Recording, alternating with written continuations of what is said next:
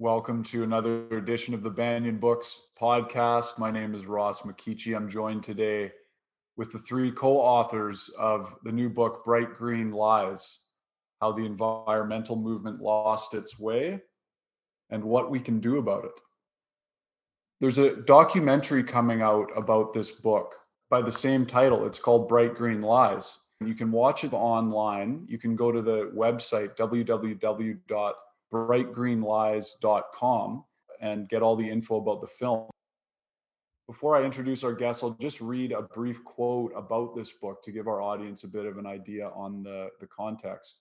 So, from Chris Hedges, Pulitzer Prize winning journalist and author, he says, Bright Green Lies exposes the hypocrisy and bankruptcy of leading environmental groups and their most prominent cheerleaders. The best known environmentalists are not in the business of speaking truth or even holding up rational solutions to blunt the impending ecocide, but instead indulge in a mendacious and self-serving delusion that provides comfort at the expense of reality. They fail to state the obvious. We cannot continue to wallow in hedonistic consumption and industrial expansion and survive as a species. Pretty clear. So I'll introduce our guests, the co-authors of this book. First up, we have Derrick Jensen, who is an author, teacher, lecturer, activist, and small farmer. Derrick is the author of more than 25 acclaimed books, including A Language Older Than Words, The Culture of Make-Believe, and Endgame. Democracy Now! Named Derrick the poet-philosopher of the ecological movement. He was also named as one of Utne Reader's 50 visionaries who are changing your world. His website is derrickjensen.org. Hi, Derrick. Thanks for being here. Oh, thanks for having me. And next up is Lierre Keith. Lierre is an author, small farmer, food activist, environmentalist, and radical feminist activist. She's the author of 6 books, including The Vegetarian Myth, Food, Justice, and Sustainability. And this book has been called the most important ecological book of this generation.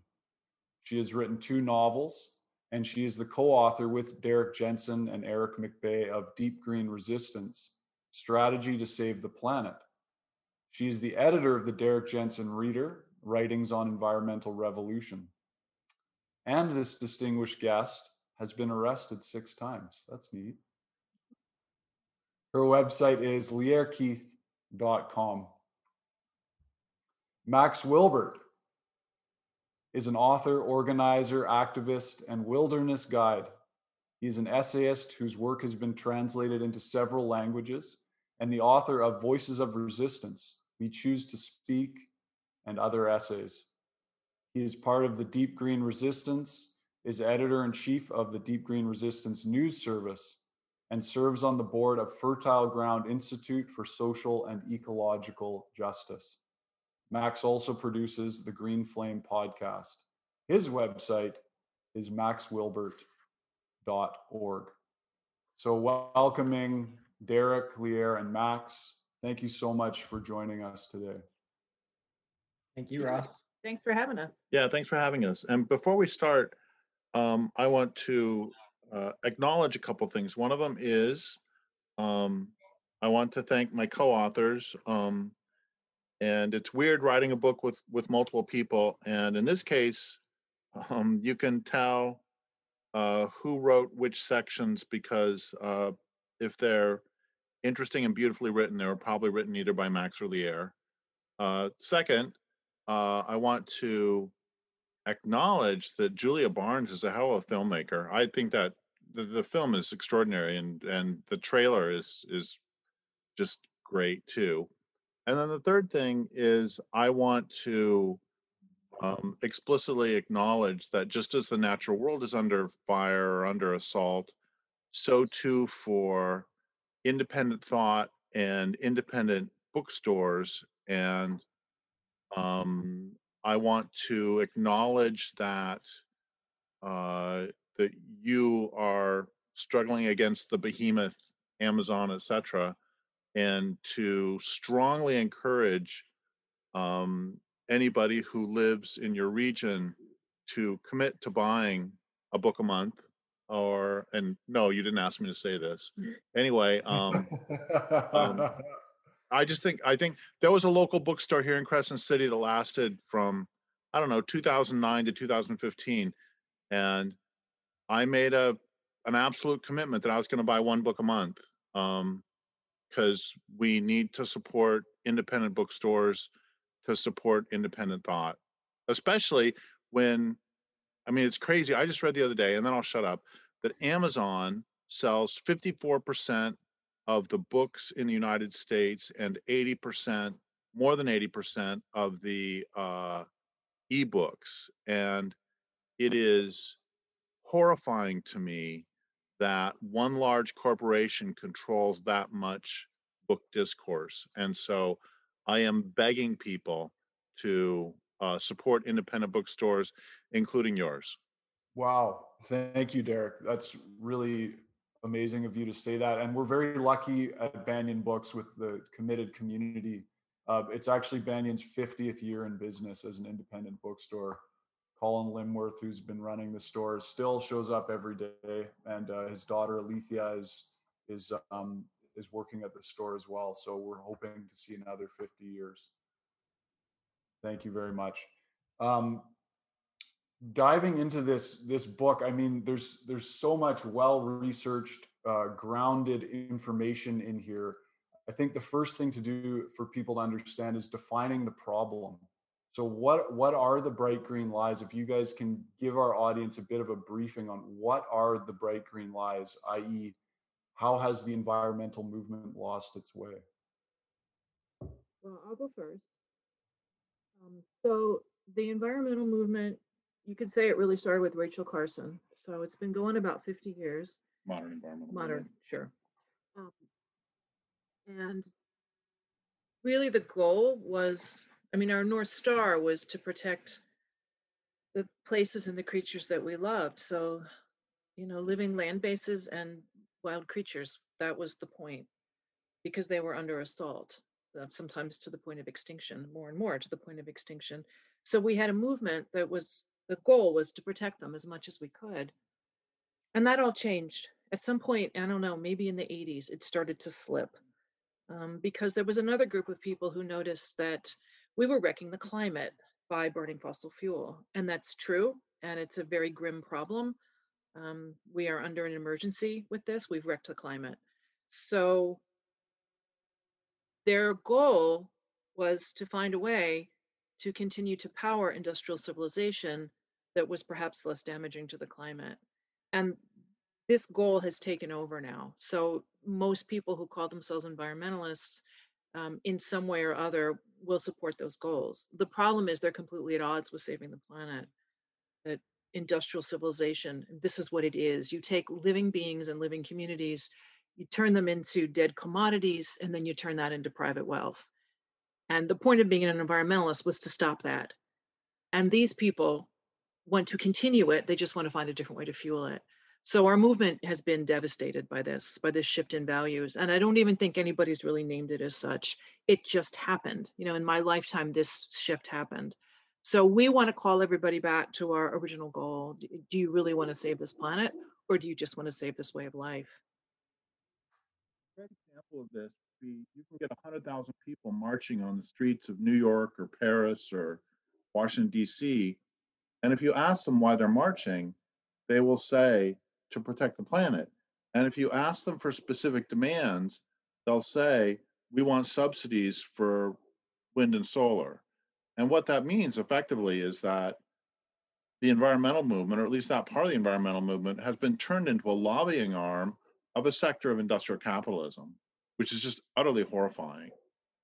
So Max, do you want to dive in? Yeah, I would just add that it's really important that everyone recognize that climate change is a symptom. And so much of the environmental movement has shifted to focusing on climate change as the problem. And if you look at it in that way, it's very easy to get in that mindset that Lier talked about of focusing on solving global warming, and in so doing, protecting industrial culture, protecting this way of life from the very real harms of fossil fuels and global warming. But global warming is a symptom of a much deeper problem, right? The vast majority of species extinctions around the world that are happening today are not happening because of global warming. They're happening because a bulldozer goes through a forest and runs over the last of a certain species of orchid, or a logging company comes through and clear cuts, the last home of an endangered primate. Or they're happening because the last vaquita porpoises are being caught in these fishing nets in the ocean. So the same is true across the board. Whatever environmental issues you look at, whether you're talking about deforestation, desertification, dead zones in the ocean, the collapse of the entire ecology of this planet that we're living through right now, it's global warming. Global warming is playing a big role in this, and it's going to play an increasingly large role. But if you look at the historic component, the bulk of the damage to the planet has been done without global warming playing a big role at all. And so if you only focus on global warming, you're literally ignoring the vast bulk of the harm that is being done to this planet. And that is what, as Derek and Lier just said, that's what has happened to our movement. It has been co-opted from a movement that was focused on shifting our loyalty from the culture of machines and excess and gluttonous energy use to the living planet. Instead, it's focused now on preserving that gluttonous energy usage and that consumptive way of life. And that's why there's such a big focus on we need to repower this society, because they need to keep the energy flowing. If you want to have this modern industrial way of life continue, you need abundant amounts of cheap energy to keep it going. And that's what so many bright green environmentalists are trying to achieve. This is what you guys call solving for the wrong variable, is it? Sorry to interrupt there, Derek. Yeah. I just want to say one thing real quick. That is that so two of the lies that undergird everything in the book are, one is that wind and solar are in fact good for the planet, and two, wind and solar, etc., hydro, all the other so-called renewables. One, wind and solar are good for the planet, and two, wind and solar can actually do what they say, which is to power the economy. And both of those are not accurate, which we can get into more later if you want or not. Absolutely. In fact, oh, sorry, Lier, your mic's not coming through. These technologies are at least as destructive as the burning of fossil fuel. And in fact, some of them are dramatically worse in terms of greenhouse gases only. And yet they're being held up as some kind of solution. So even if you don't even want to defend the planet, you just want to use these energy sources, they are worse. So we really want people to understand the math involved, because the whole thing is a lie. And then on top of that, they don't even scale up, so it can't be done. So just on every single level, we are being sold a bill of goods that's never going to come through. Right. Okay. Is there, for instance, a friend of mine sent me a video last night about looking at the economic impact of solar and wind and battery storage. And it was a very convincing economic argument. But you guys are saying that doesn't even matter. What matters is saving the planet. And these things simply can't be sustained, and in fact are worse in many ways than fossil fuels. Can you give us a brief understanding of how they're worse than fossil fuels? Well, I can give a start with that. And I think you have to start with biomass when you're talking about what's worse than fossil fuels. The data has shown that biomass is about 20% more polluting than coal in terms of greenhouse gas emissions. But in the United States, throughout the European Union, it's still counted as carbon neutral, because basically what biomass is you chop down forests, you grind them up into pellets, you dry them in industrial furnaces, and then you throw them in a power plant and you burn them to generate power. Uh, there are entire forests in the Southeast United States that are essentially devoted to producing electricity in Europe now. And they call this carbon neutral, to cut down a forest in the US, pulp it, send it across the ocean in container ships powered by bunker fuel, and then burn them in power plants. They say this is carbon neutral because the forest will regrow and recapture the carbon that's released in the burning. Now, on one hand, that's not actually true. So many forest lands, industrial forest lands, they end up becoming less and less productive, right? The forest the soils can't take it after a number of rotations. They can't produce trees like they used to anymore. And so you get desertification, you get a desert. And all that carbon that was in the soil and in the trees ends up in the atmosphere. And the other thing is that, as Derek says so well in the book, he writes about how, this is just an incredible form of carbon laundering. It's like if you, Ross, you earn your salary at the bookstore and you put it in the bank, and then we come along and we steal the money from your bank account every 10 years. And we say, you know what, it's okay. This is a money neutral situation because you're just going to keep working and you'll refill your bank account in the future, right? I mean, this is why the whole idea of net zero doesn't make any sense, because there's no carbon surplus in nature. The planet has a functioning ecological system. It has its own plans and its own rules and systems for how it deals with things like carbon dioxide and nitrogen and the various gases in the atmosphere. So the idea that we can just cut down forests, burn them, and then regrow forests like crops to somehow suck that back up is reflective of the problem in so many ways. And these southeastern United States forests that are being destroyed at an incredible rate. I mean, we're talking millions of acres to feed these biomass power plants in Europe. These are some of the most biodiverse forests in the country, some of the most biodiverse forests on the continent. And there are entire species that are being driven to extinction by the logging of these forests. And it's not just the forests of the American Southeast. It's forests in Romania, Ukraine, Russia. And we hear a lot about wind and solar, but among renewables in Europe, biomass is, by actual amount of energy produced, has seen the greatest growth since 1990 of any of those forms, and is, with the exception of two countries in the EU, the greatest source of renewable energy in any of them. And I want to mention another bit of accounting shenanigans. We hear that Costa Rica is a miracle because they get 99% of their electricity or whatever from hydro.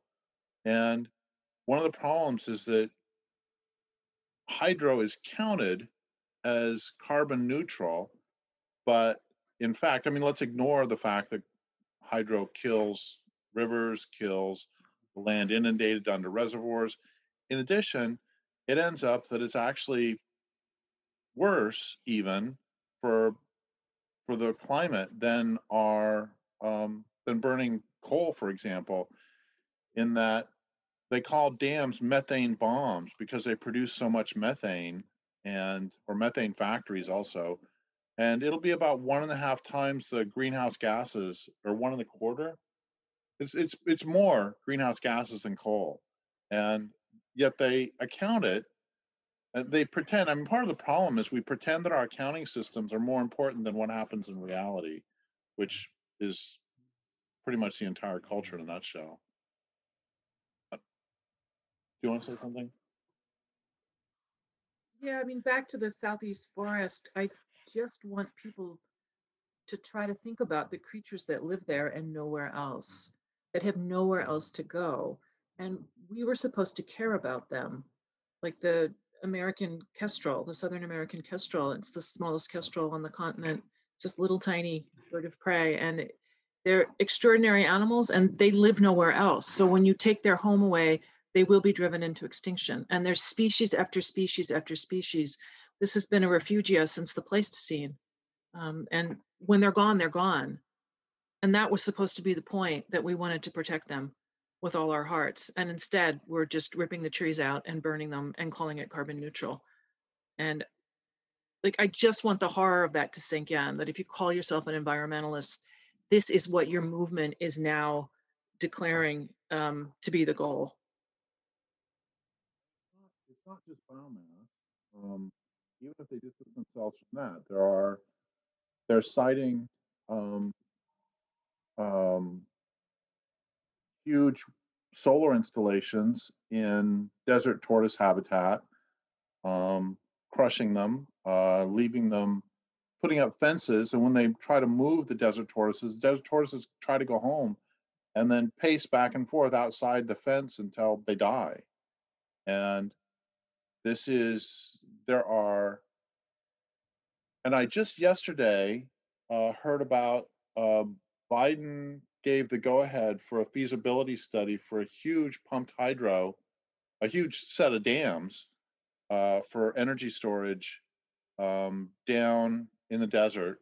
And this is there's a line from someone in the book saying, I think it was Ozzie Zenner, saying that environmentalists seem to be against all batteries unless they're used for electric cars. And this has been one of the things I want to get at is that this is a huge coup to get environmentalists to support and to cheerlead huge destructive infrastructure projects. This wouldn't have happened. This was 40 years ago. Environmentalists opposed dams universally, and now you have mainstream environmentalists who actually argue in favor of dams. That's how bad it's gone. Well, the biggest plan that's supposed to get us to this great green future is the one developed by Mark Jacobson, who this is what the whole the Green New Deal is supposed to be based on. And he claims that this can be done, but it involves things like increasing the number of dams by a factor of 15 in this country. There aren't any more rivers. Like, there's nothing left to take. And they want to put up that many more dams. It's mind-boggling, the lengths to which they will go to try to make this seem feasible on paper. I don't know how anybody thinks we can put in 15 times the number of dams and have any fish left at all. Yeah, just they don't care about the fish.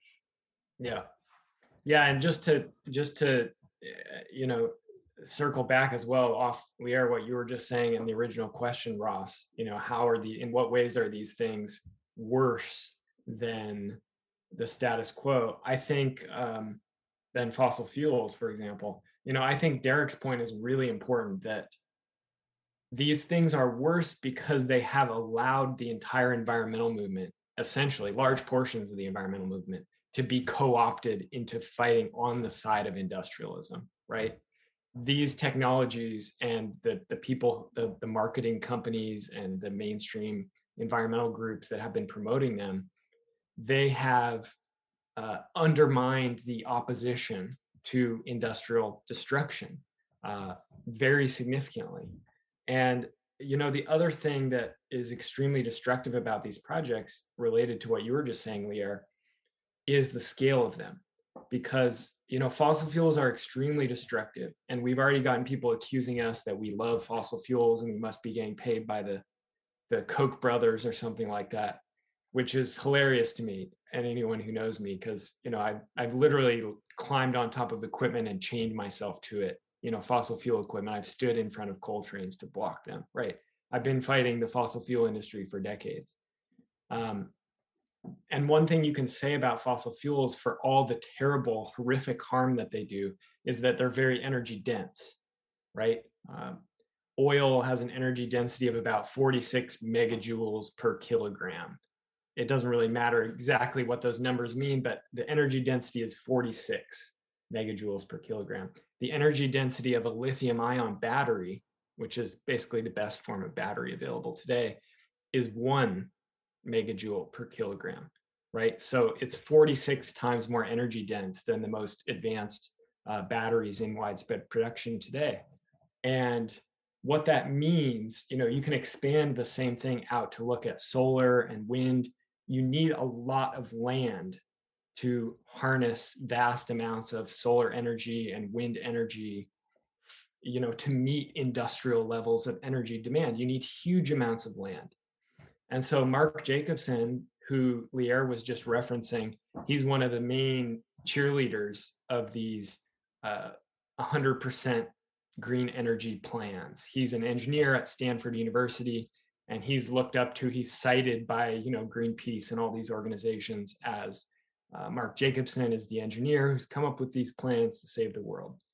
And besides talking about expanding hydropower by a factor of 15, like Lier just said, the scale of the wind and solar energy that he talks about is astounding.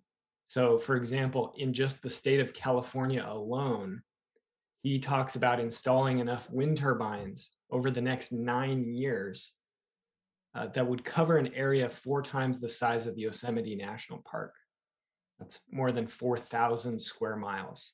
So that's new energy development, new industrial energy development. That's not,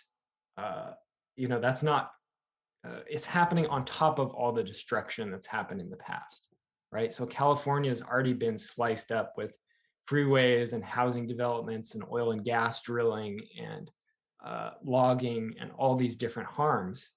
And now you have so-called environmentalists pushing for 4,000 square miles of new industrial energy development. And that's just in one state, right? So I think across the board, the bright green lies are incredibly harmful because they lead our movement in the wrong direction. They lead us astray. And they prevent us from actually getting to the root of these issues and actually talking about real solutions. Yes, thank you. It's made very clear in the book. The arguments are 100% convincing as far as I can see, well researched. The data is all there for anybody, and I encourage all of our listeners to get this book and dig into this. What's going on with us? What is this collective denial? We seem to just, this is a diversion, this bright green movement, it seems. Why are we so easily diverted? Are we addicted to our comforts and conveniences? And you guys talk about winning the hearts and minds of people. How do we begin to get people's hearts and minds on the right track? And as you say, asking the right questions about these technological solutions, quote unquote. Well, I think we need to talk about Lewis Mumford and the Magnificent Bribe. So Lewis Mumford is probably the foremost theorist who explained the nature of civilization and technology and how cultures create a whole suite of both ideology and also social forms and technology. And all of that together is called a technic. And his claim was that technics were either authoritarian or democratic. And when you look at all of these so-called green technologies, they are as authoritarian as you could get because they rely on vast amounts of environmental destruction and, I mean, ultimately slavery, all mining. I mean, mining is so horrific that throughout human history, it's always been slaves who carried it out. So, you've got children in Africa who are in cobalt mines, essentially, so that we can have our cell phones. And all of these green technologies depend on those rare earths like cobalt.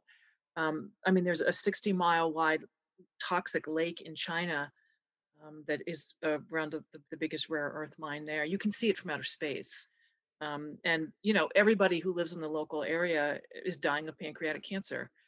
They used to be able to provide for their own food. They could fish from the river. They grew fruits and vegetables and had their own way of life, and it's over. Nobody can live there anymore. And this is what's demanded. But in order to force people to do that, you're going to need a military. You're going to need colonies where these things can be done, where human life is cheap and you can destroy their way of life and make them all sick, and no one's going to notice because the powerful don't care. So that's been true since the beginning of civilization. That's the problem with this pattern. And all we've done is accelerate this process. And so that's what these technologies are based on, is you're going to have a hierarchical world. And the reason we don't see it is because we live behind the military barricade. Us who live in the wealthy countries, we don't see the damage. It's done in the hinterlands. So it's done in rural China, it's done in the rural United States, in places where a lot of people live. And these projects are universally resisted, whether they're dams or wind turbines or the horrifying rare earth mines. Nobody wants to live near them. They know that it will poison their livestock and poison the children, and everyone will have asthma and all the rest of it, but they don't have the power to resist it. So this was Lewis Mumford's point, and he said it was a magnificent bribe, that if we give over our souls and all of our essential freedoms, we will be given in exchange a bunch of material comforts. And he wasn't even writing now. I mean, this was in the 60s. He could not have imagined the internet, but he predicted it all, and he's right. So that's the bribe, that those of us who are living in the wealthy sections of the world will get all this stuff in exchange for pretending we don't know, for organizing our own ignorance so we don't have to know, and I don't know, getting addicted to our cell phones. I guess some people think it's worth it. I don't know. I love the line by Upton Sinclair about it's hard to make a man understand something when his job depends on him not understanding it. And I would extend that to say it's hard to make people understand something when their entitlement depends on them not understanding it. I mean, it's pretty clear. Solar photovoltaics don't grow on trees, and wind turbines aren't, as you say, born in the spring. And that one of the things we do in the book that is not particularly difficult, and I don't understand why more people, well, we just said why more people don't do it, is simply follow back chains of supply. So if you, well, one example, excuse me, is several years ago, I got interviewed by somebody who was a dedicated Marxist who believed that it was possible to have an entire industrial economic system based on purely voluntary exchanges in which no one was exploited. And I said, great. Do you have a city? He said, yes, we have in cities, people live in cities. I said, great. How do you get around your cities? And he said, well, in a bus. I said, great. What's the bus made of? He said, metal. I said, where do you get the metal? He said, mines. I said, how do you get people to work in the mines? Because, that's that first form of one of the first forms of slavery. So you pay them a whole lot. I said, well, I'll give you that one. But what do you do about the fact that every single hard rock mine that has ever existed pollutes groundwater and pollutes local rivers? What do you do for the people who live by the river, even just ignoring the fish? He said, well, you pay them to move. I said, what if they won't move? He said, well, you pay them more. And I said, no, they're not going to move because their ancestors are buried there and they won't leave their ancestors. This is their land. They lived there for 5,000 years. He said, how many of them are there? I said, what difference does it make? 500. He said, well, the 1 million people in the city vote, and the 500 people who live by the river have to leave. And I say, so what you've done is you've gone from purely voluntary exchanges where nobody is exploited to democratic empire, land theft from indigenous people, and genocide, all so you can have a bus. And the point is that, one point is you didn't get it. Another point is this all took place in less than a minute. And that's an example of what Mumford meant by an authoritarian technique, that if you're going to have materials made out of metal, you have to have mines. in order to have mines, you have to have a military to take the land. You have to have a police force to protect the ore. You have to have a transportation system to move the ore. And it's not like you can take one of these items, you can't take some item like this microphone out of context, that this microphone requires the entire infrastructure. And one more thing I'll say about this, and then I'll let other people take over, is that I want people to look around right now and to fix on some odd. Well, first off, we're all inside, which is dreadful right there.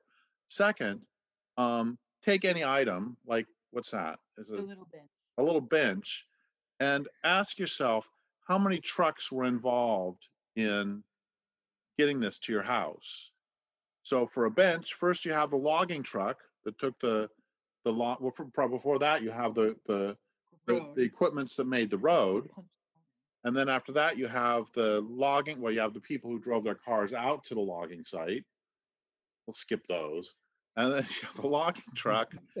And then you take it to the sawmill. And then from the sawmill, it gets transported to the factory. And from the factory, it gets transported to Home Depot or wherever it was. And then, I mean, and there's probably a half dozen more trucks in there I'm not even thinking about. And a couple of things about this. One is that we don't think about these things, but we should. They don't just suddenly appear. And then the other is that this is another reason that the Bright Green's ideas won't work. Is earlier Max mentioned the incredible density of gas or diesel. And so if you have a semi truck, it has a 60,000 pound payload and it can go about 600 miles on a tank of diesel. For it to go the same distance with lithium ion batteries, it would have to have 55,000 pounds of batteries, which is only a 5,000 pound payload, which makes the whole thing pointless. So that simply won't work unless they scale up the storage ability by a factor of 46.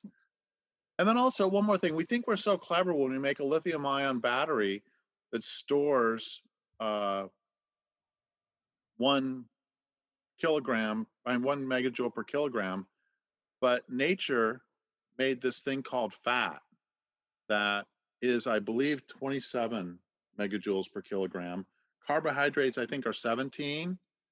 And so it cracks me up that we think we're so excited when we make something that has less than a third the energy storage capacity of a potato.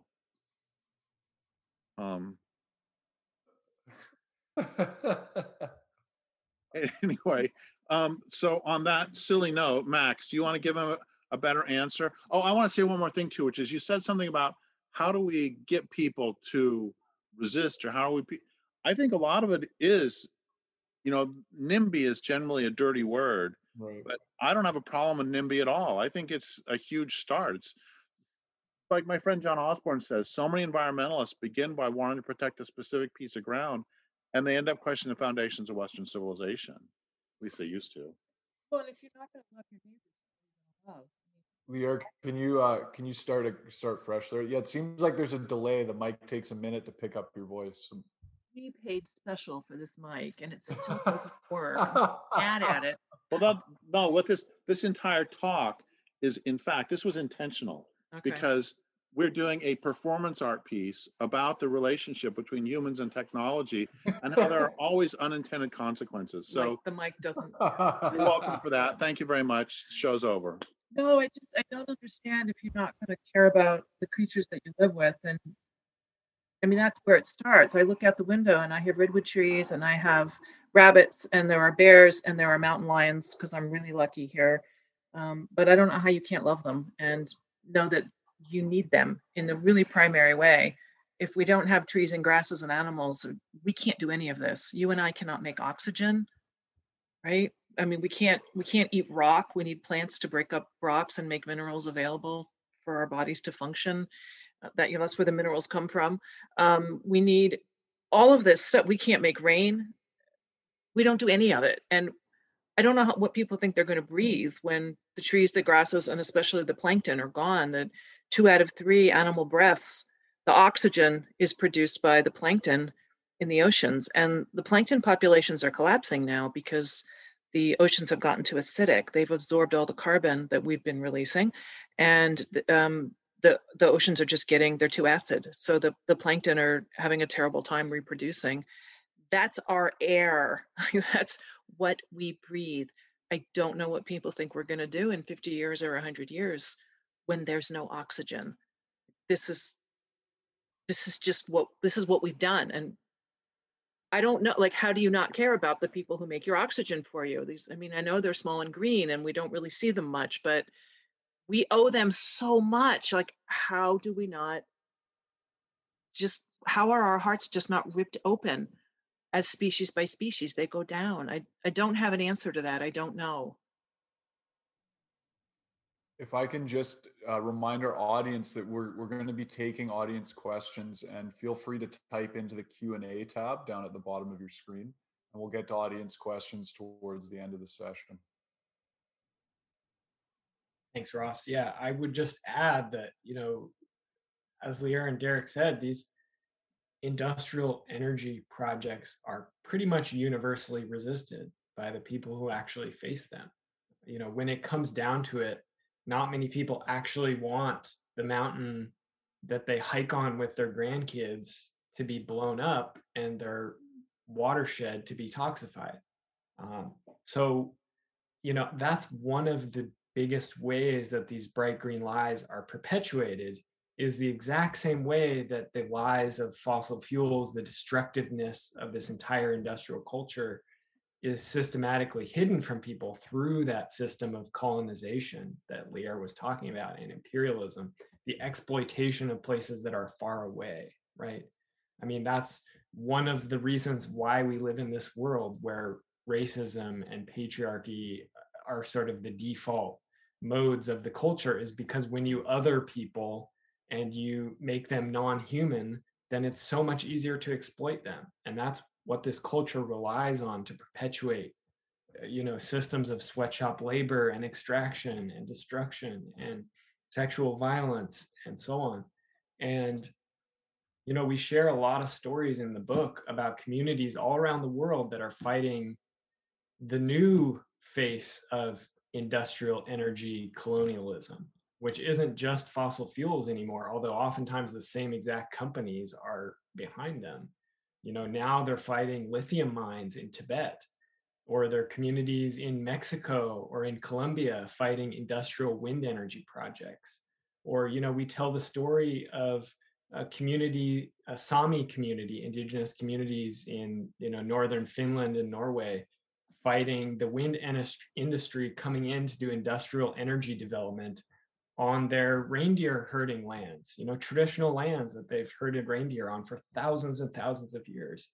And now the wind energy industry is coming in and calling it green.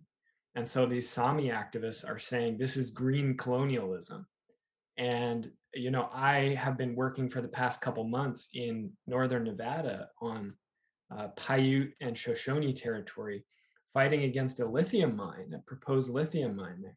And that's lithium to create the batteries for electric cars, to create batteries for energy storage for solar and wind. And this lithium mine would completely destroy this mountainside, toxify the water, impact all these wildlife species.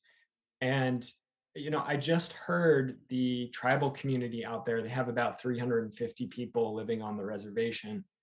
And the mining company worked with a corrupt government official and, supposedly got consent from the tribe for the project.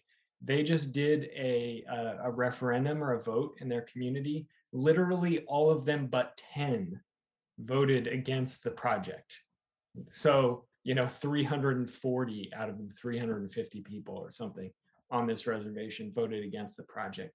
That's resistance, right? That's because those people have a connection to that land. Those elders are telling us the story of how that place got its name, telling us the story of their grandchild who shot his first deer up in that pass.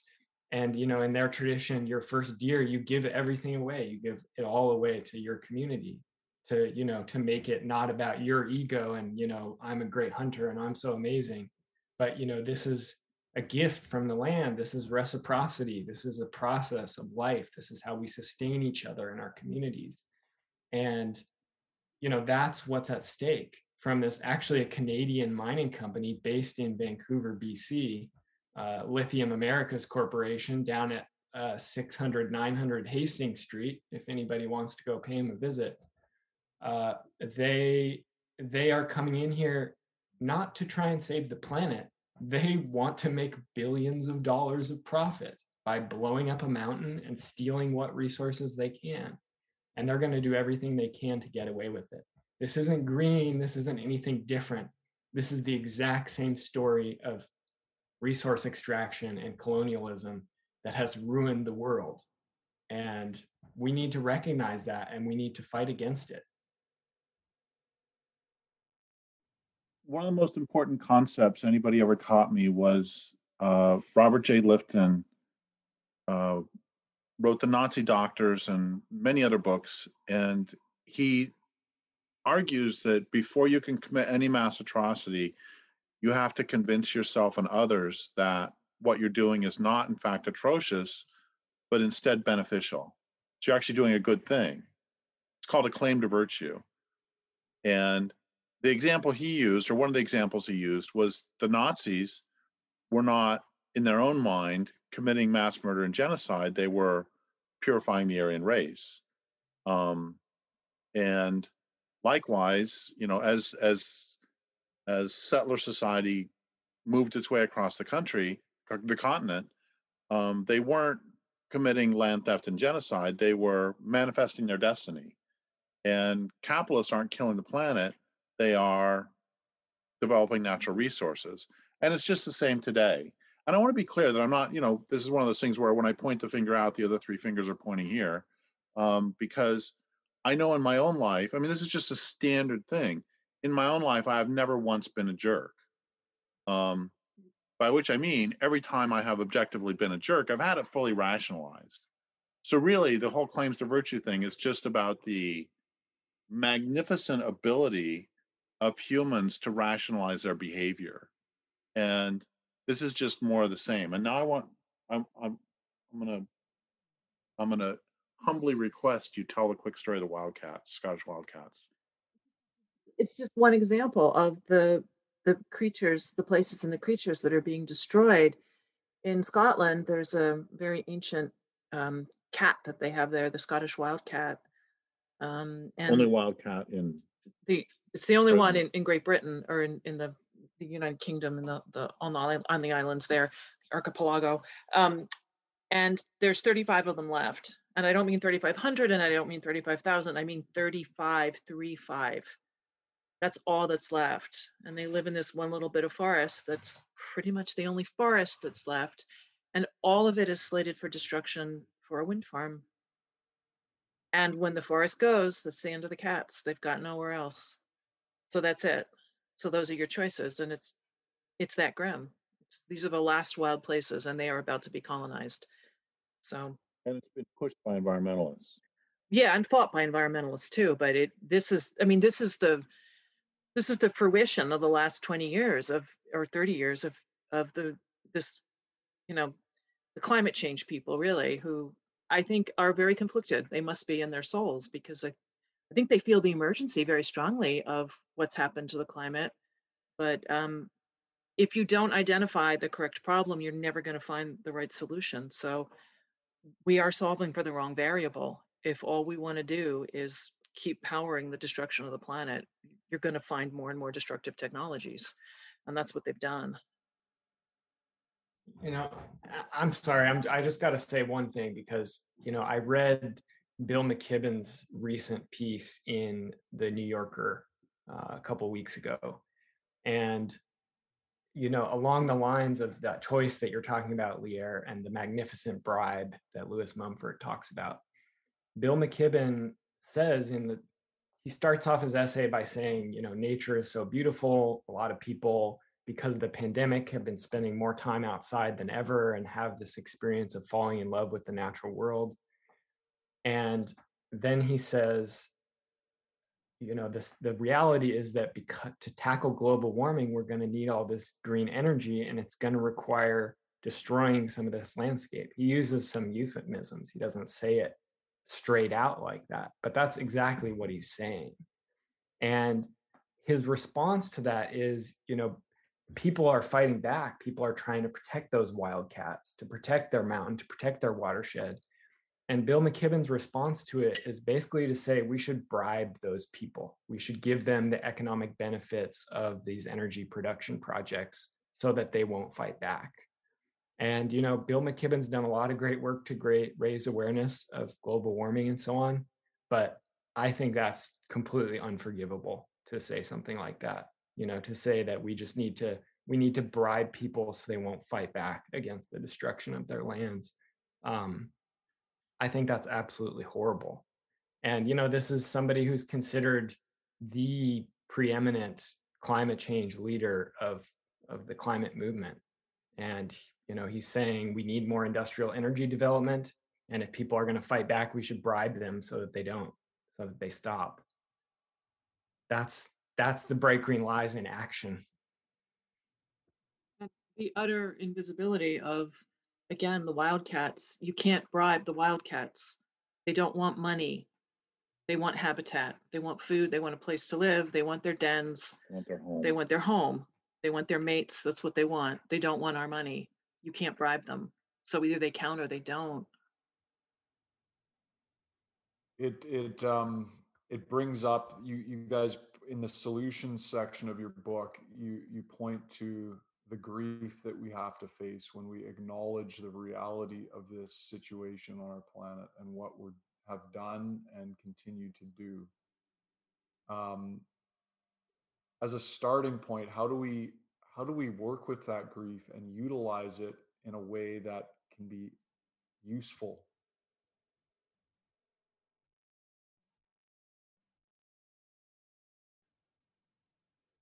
I've always been a big fan of Joe Hill's line, "Go mourn and organize." And I guess you can mourn and organize. And part of it is that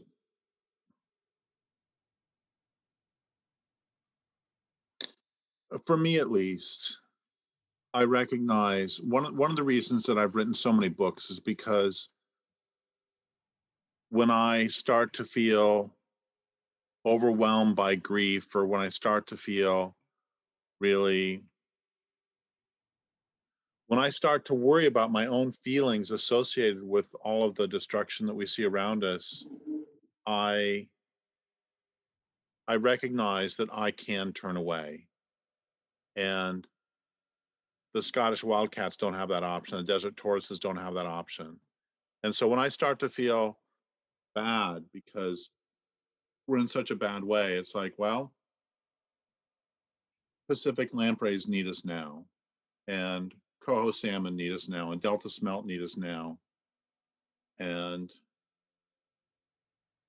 um, I sometimes think about a line that somebody said to Bob Marley. They said he was evidently a very hard worker, which is pretty interesting because he was also smoking like an ounce of pot every day. Anyway, somebody asked him why he doesn't just take days off, and he said because the other side doesn't take days off. And industrialism keeps going, and 200 species go extinct every day. And my response to that is to simply feel it, feel the sorrow and the rage, and then to move forward with them. Because I've noticed that a lot of people will spend a lot more energy attempting to not feel them than simply feeling them, move on, because they're afraid that if they feel them, they will the sorrow will never stop.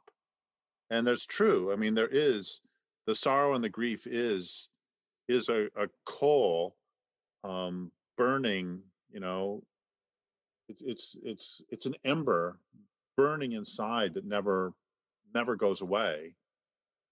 The pain never stops, but at the same time, you learn that you can feel it and it doesn't kill you, and you can still sing, and you can still make love, and you can still fight like hell. And then there's another thing that happens when you really allow yourself to feel that pain, is that it does kill you.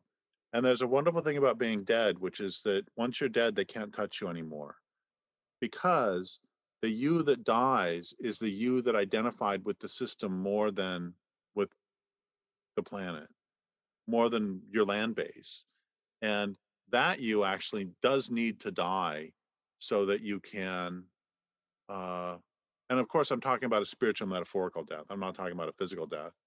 Um, because one of the things, I mean, so many indigenous people have said to me that the first and most important thing that we have to do is to decolonize our hearts and minds.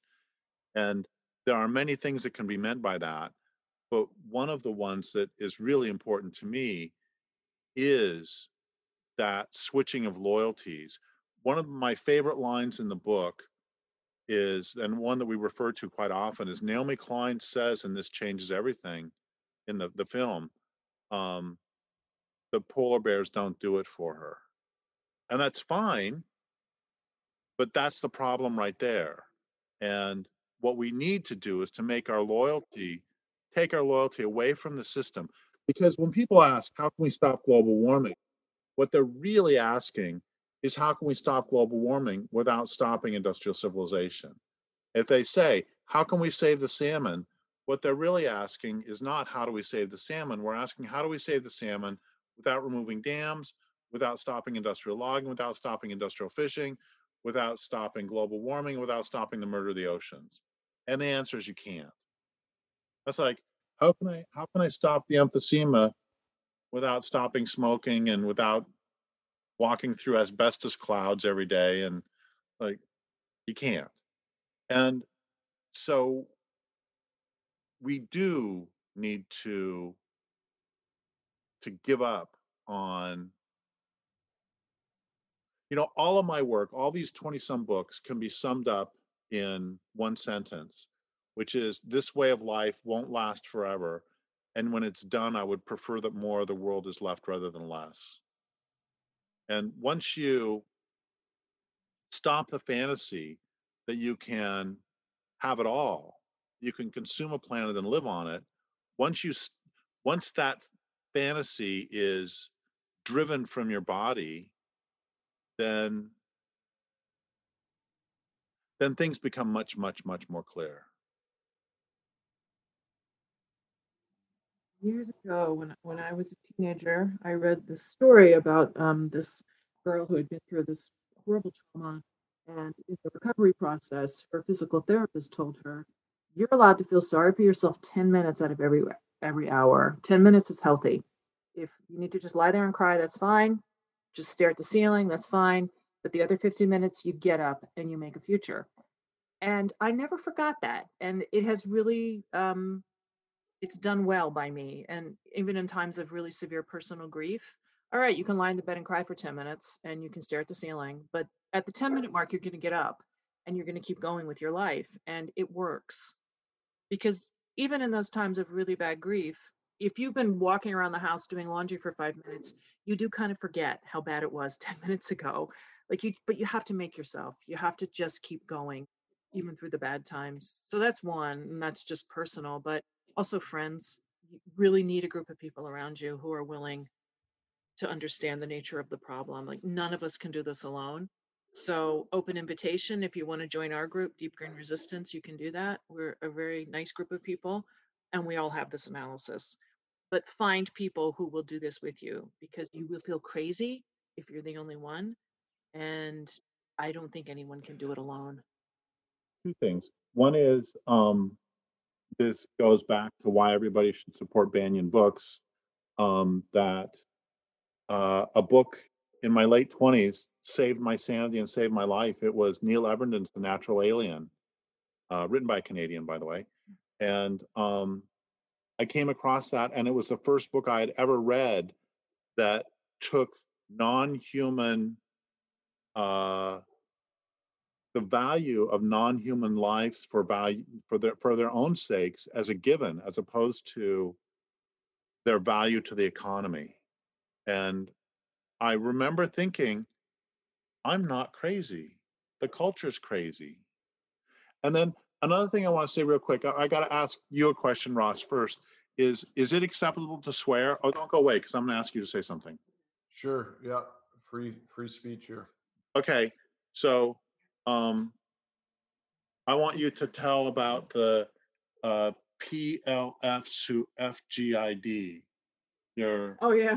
So I have a family member who's ex-military, British military, and they have these great little acronyms, which they just sum up so much in life that you need. So one of them is you're a PLF, which means you're a persistent little fucker.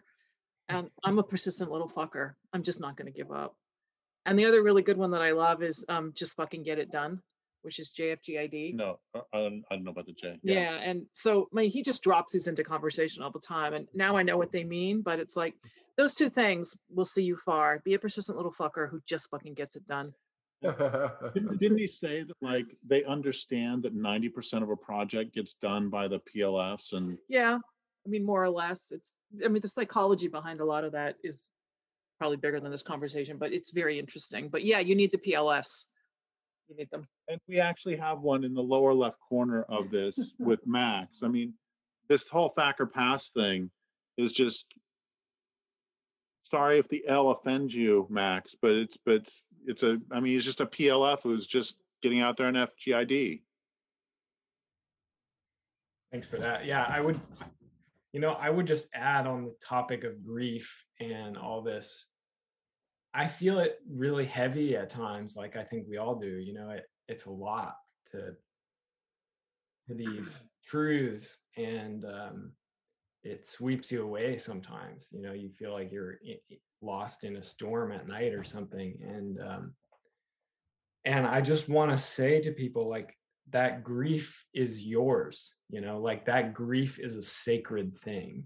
That grief is like a gift from the world.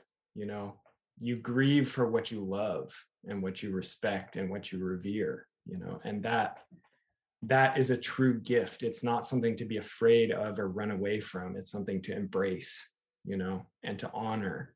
And I guess I gotta throw in a Harry Potter reference here. But that was one of the brilliant things that J.K. Rowling did in Harry Potter, was there's all these amazing, spells and magic powers and all these things.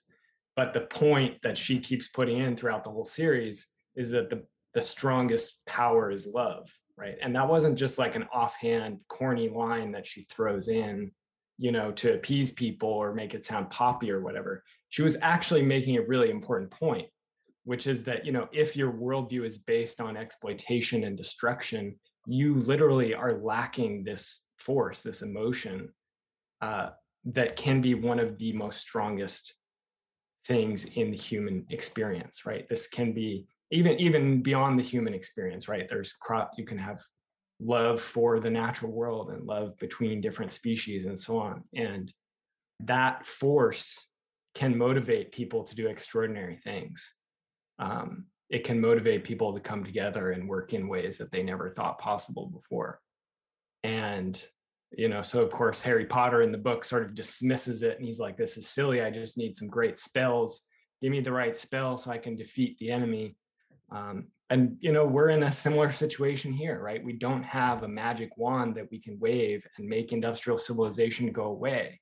We wish that we could, but the strongest force that we do have is that love, and if we revere it and we respect it and we work to build that emotion in all of us, that is a power that will not abandon us, right? That's a power that will not go away, and it will carry us through that grief and through all the struggles that we have to get through. So now I've exposed myself as a total geek. So I'll pass it back to you, Ross. Love it. I love it. Thank you.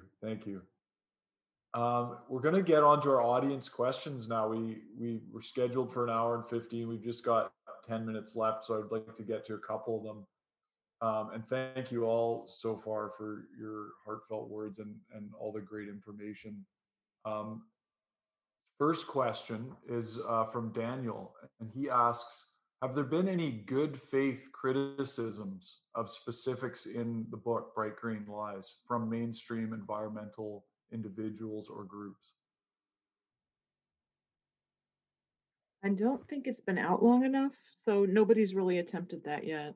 We have a few reviews that have come out, and there's some feedback on Amazon, but I don't think there's been anything that. Are you? The one negative comment that is good faith, but I disagree with is that we don't support nuclear.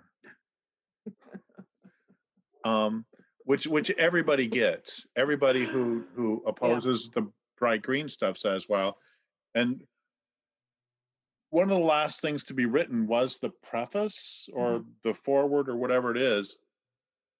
And we didn't deal with nuclear at all in the book because nuclear is just such a terrible idea that we didn't even think we needed to. Yeah. And then the publisher said, you really need to. And so that's one reason you added that. So do you want to give the 30-second why nuclear is bad to respond to the one, because I think that was a good faith criticism. I just disagree. It wasn't like you're nasty people because I hate you. What is there even to say? We're making garbage we will never be able to throw away. It's going to be toxic for millions of years. Why would anybody ever suggest doing that? I can't believe we did it. I can't believe there are nuclear power plants running now. It's just madness. And also from an EROI perspective, energy return on energy invested, nuclear is still not a good idea when you do a full cost accounting, when you include the mining, the refining, cements, the iron, the steel, all of it. Yeah. So I went to the Colorado School of Mines for my first degree back 79 to 83. And the School of Mines is every bit as conservative as you would expect from a college with that name. I mean, a bumper sticker you would see around the campus, not infrequently, was let the bastards freeze in the dark. And that was against environmentalism. And anyway, even there, most of my professors were against nuclear power for reasons, for engineering and EROEI reasons.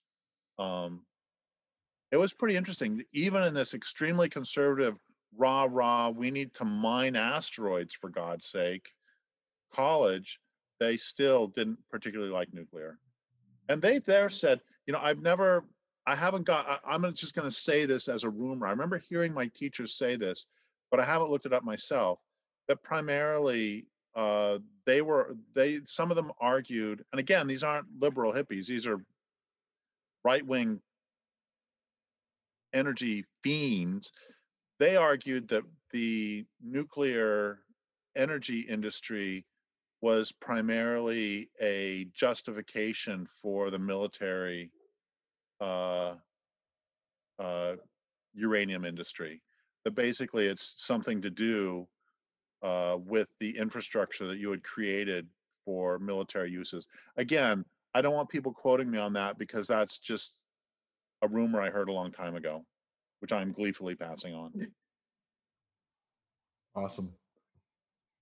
Is there anything you want to add to that, Max, or should we move on to the next question? Okay. So the question is from Sabina. She asks, all three of you are educators in a sense that your goal is to inform. Independent bookstores are one source, but they are only as good as the independent publishers allow them to be. What do you see as the major hurdles that keep people who require trustworthy sources of information, such as publishers, authors, mass media, educational institutions, to base their motivation for activism on your point? What do you see as the major hurdles that keep people who require trustworthy sources of information to base their motivation for activism on your point? I think probably the biggest hurdle is, well, I think there are two main hurdles, and one is actually significantly larger than the other. I think the largest hurdle is that the entire culture has been incessantly inculcated into the ideology of progress for really hundreds of years at this point. I mean, we live in a culture that essentially worships progress as a god. And the Chainsaw writer, Linda Hogan, who, if you haven't checked out her work, she's one of the best writers I've ever read. She says something like, progress is like a god to people. Indian people stood in the way of progress, and you can justify atrocities for progress. And that whole mindset, I think, is the underlying ideology. It's the ruling ideology that reflects the technology that it both enables and requires to be pushed forward. Again, to go back to Lewis Mumford, he talks about that relationship between a technology and the social structure that emerges from it and creates it. This sort of toxic process, right? Whereby an authoritarian technology or authoritarian technique sort of becomes a power in its own right. It builds its own momentum and it shapes the culture itself. So we live in this world in which most people don't really feel like they have any control. You know, even if they do have criticisms of technology, they feel like their kids spend too much time on their cell phones, or the kids themselves feel, you know, depressed because of all the things that they're seeing online, all these messages that they're getting. A lot of people have criticisms of the technological escalation that we're living in. It's actually very mainstream to critique industrial technology and the places that it's taken us. You'll see articles, you know, every week in the newspaper on these topics. But most people don't feel like they have any sort of control over the direction that our society is heading in. And, you know, I think there are a lot of different reasons for that, political, economic, and so on. But, you know, we've been disempowered. We've been fundamentally disempowered by this culture.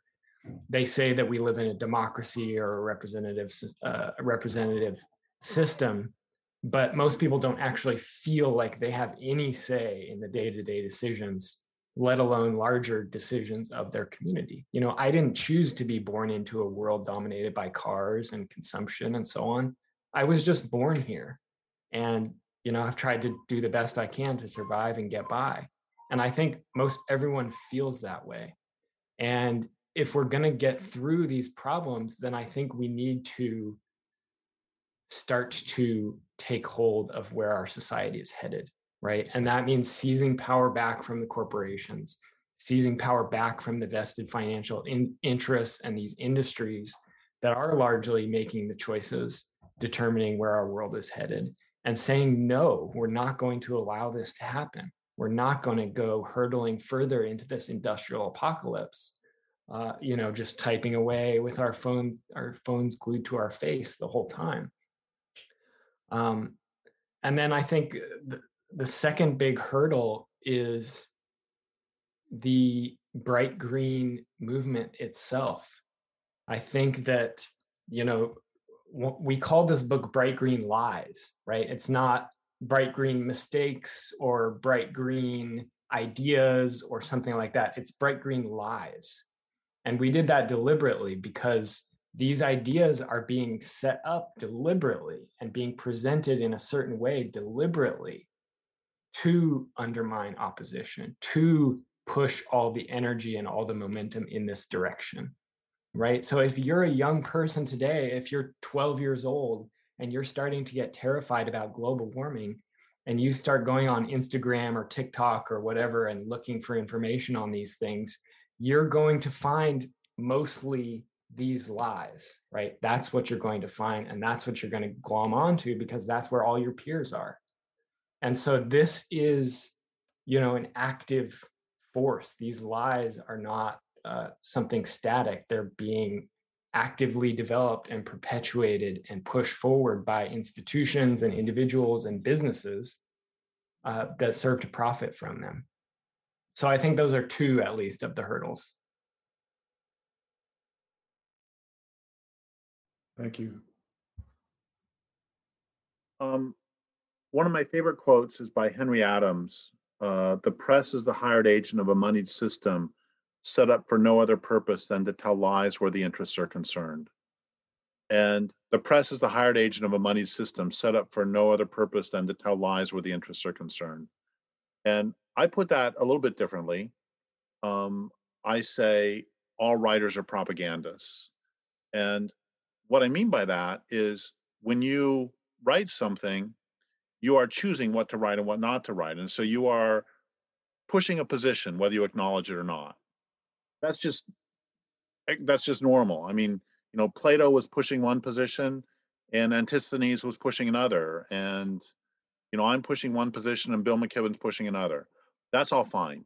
But when you combine that, you go back to Henry Adams with the press is the hired agent of a money system. I asked Robert McChesney about that quote, the media critic, about that back in the 90s. And he said, yeah, there was a big difference between Henry Adams' time and now, though, in that in Henry Adams' time, this is absolutely true what he was saying, but there might also be 15 newspapers in a big city. And there would be a lot of small publishers, and there wasn't monopolistic control of the distribution of that information. So what this means is you can have one newspaper. Oh God, when I think about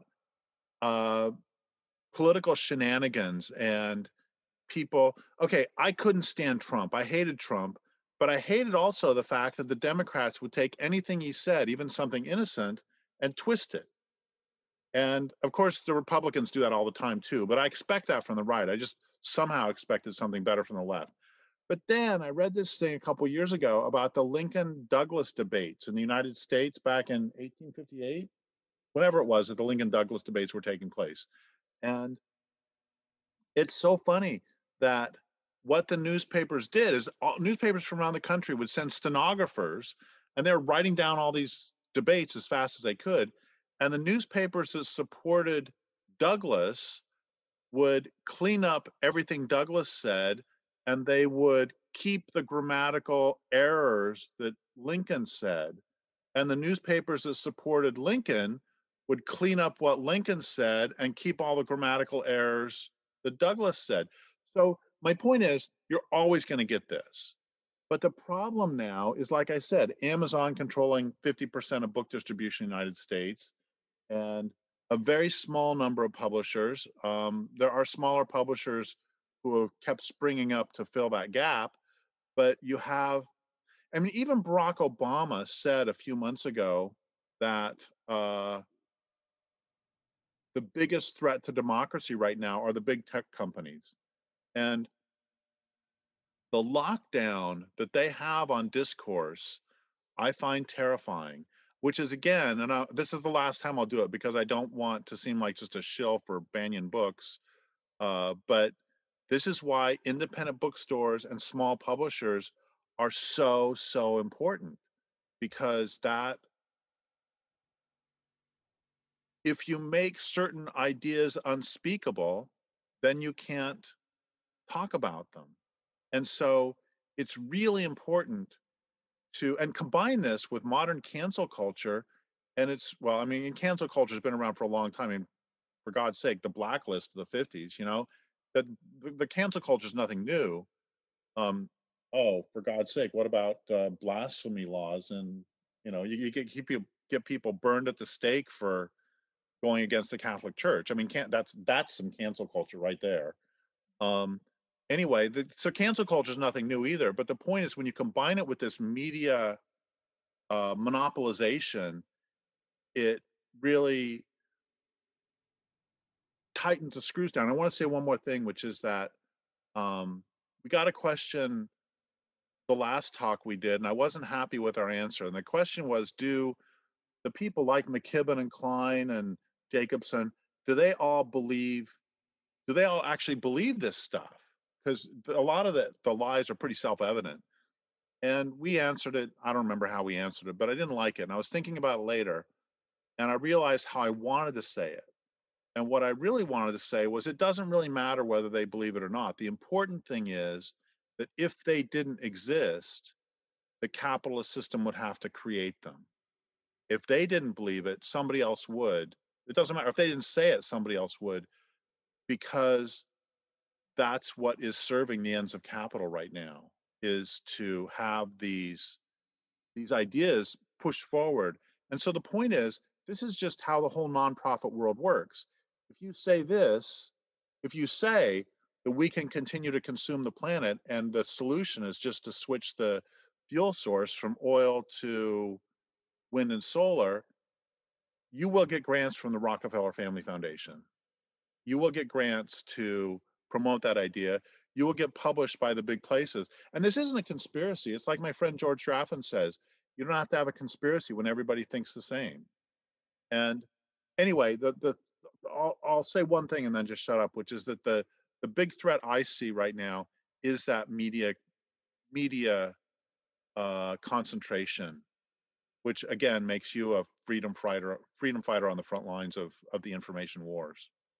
Oh God, you can't say info wars anymore after Alex Jones. Wow, we've hit our time, and I just want to say there's so much information about the misinformation in this book, and I really encourage our audience to go out and get this book.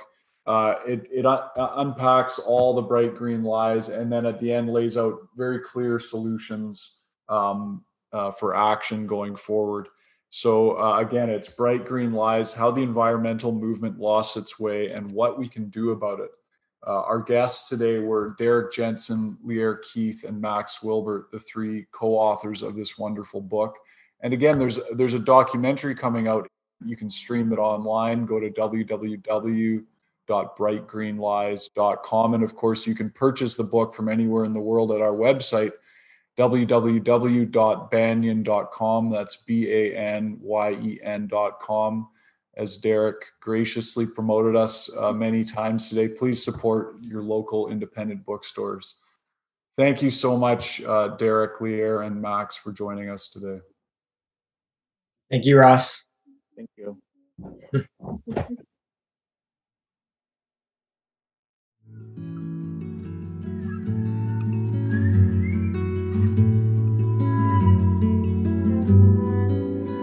You have been listening to In Conversation, a podcast of Banyan Books and Sound.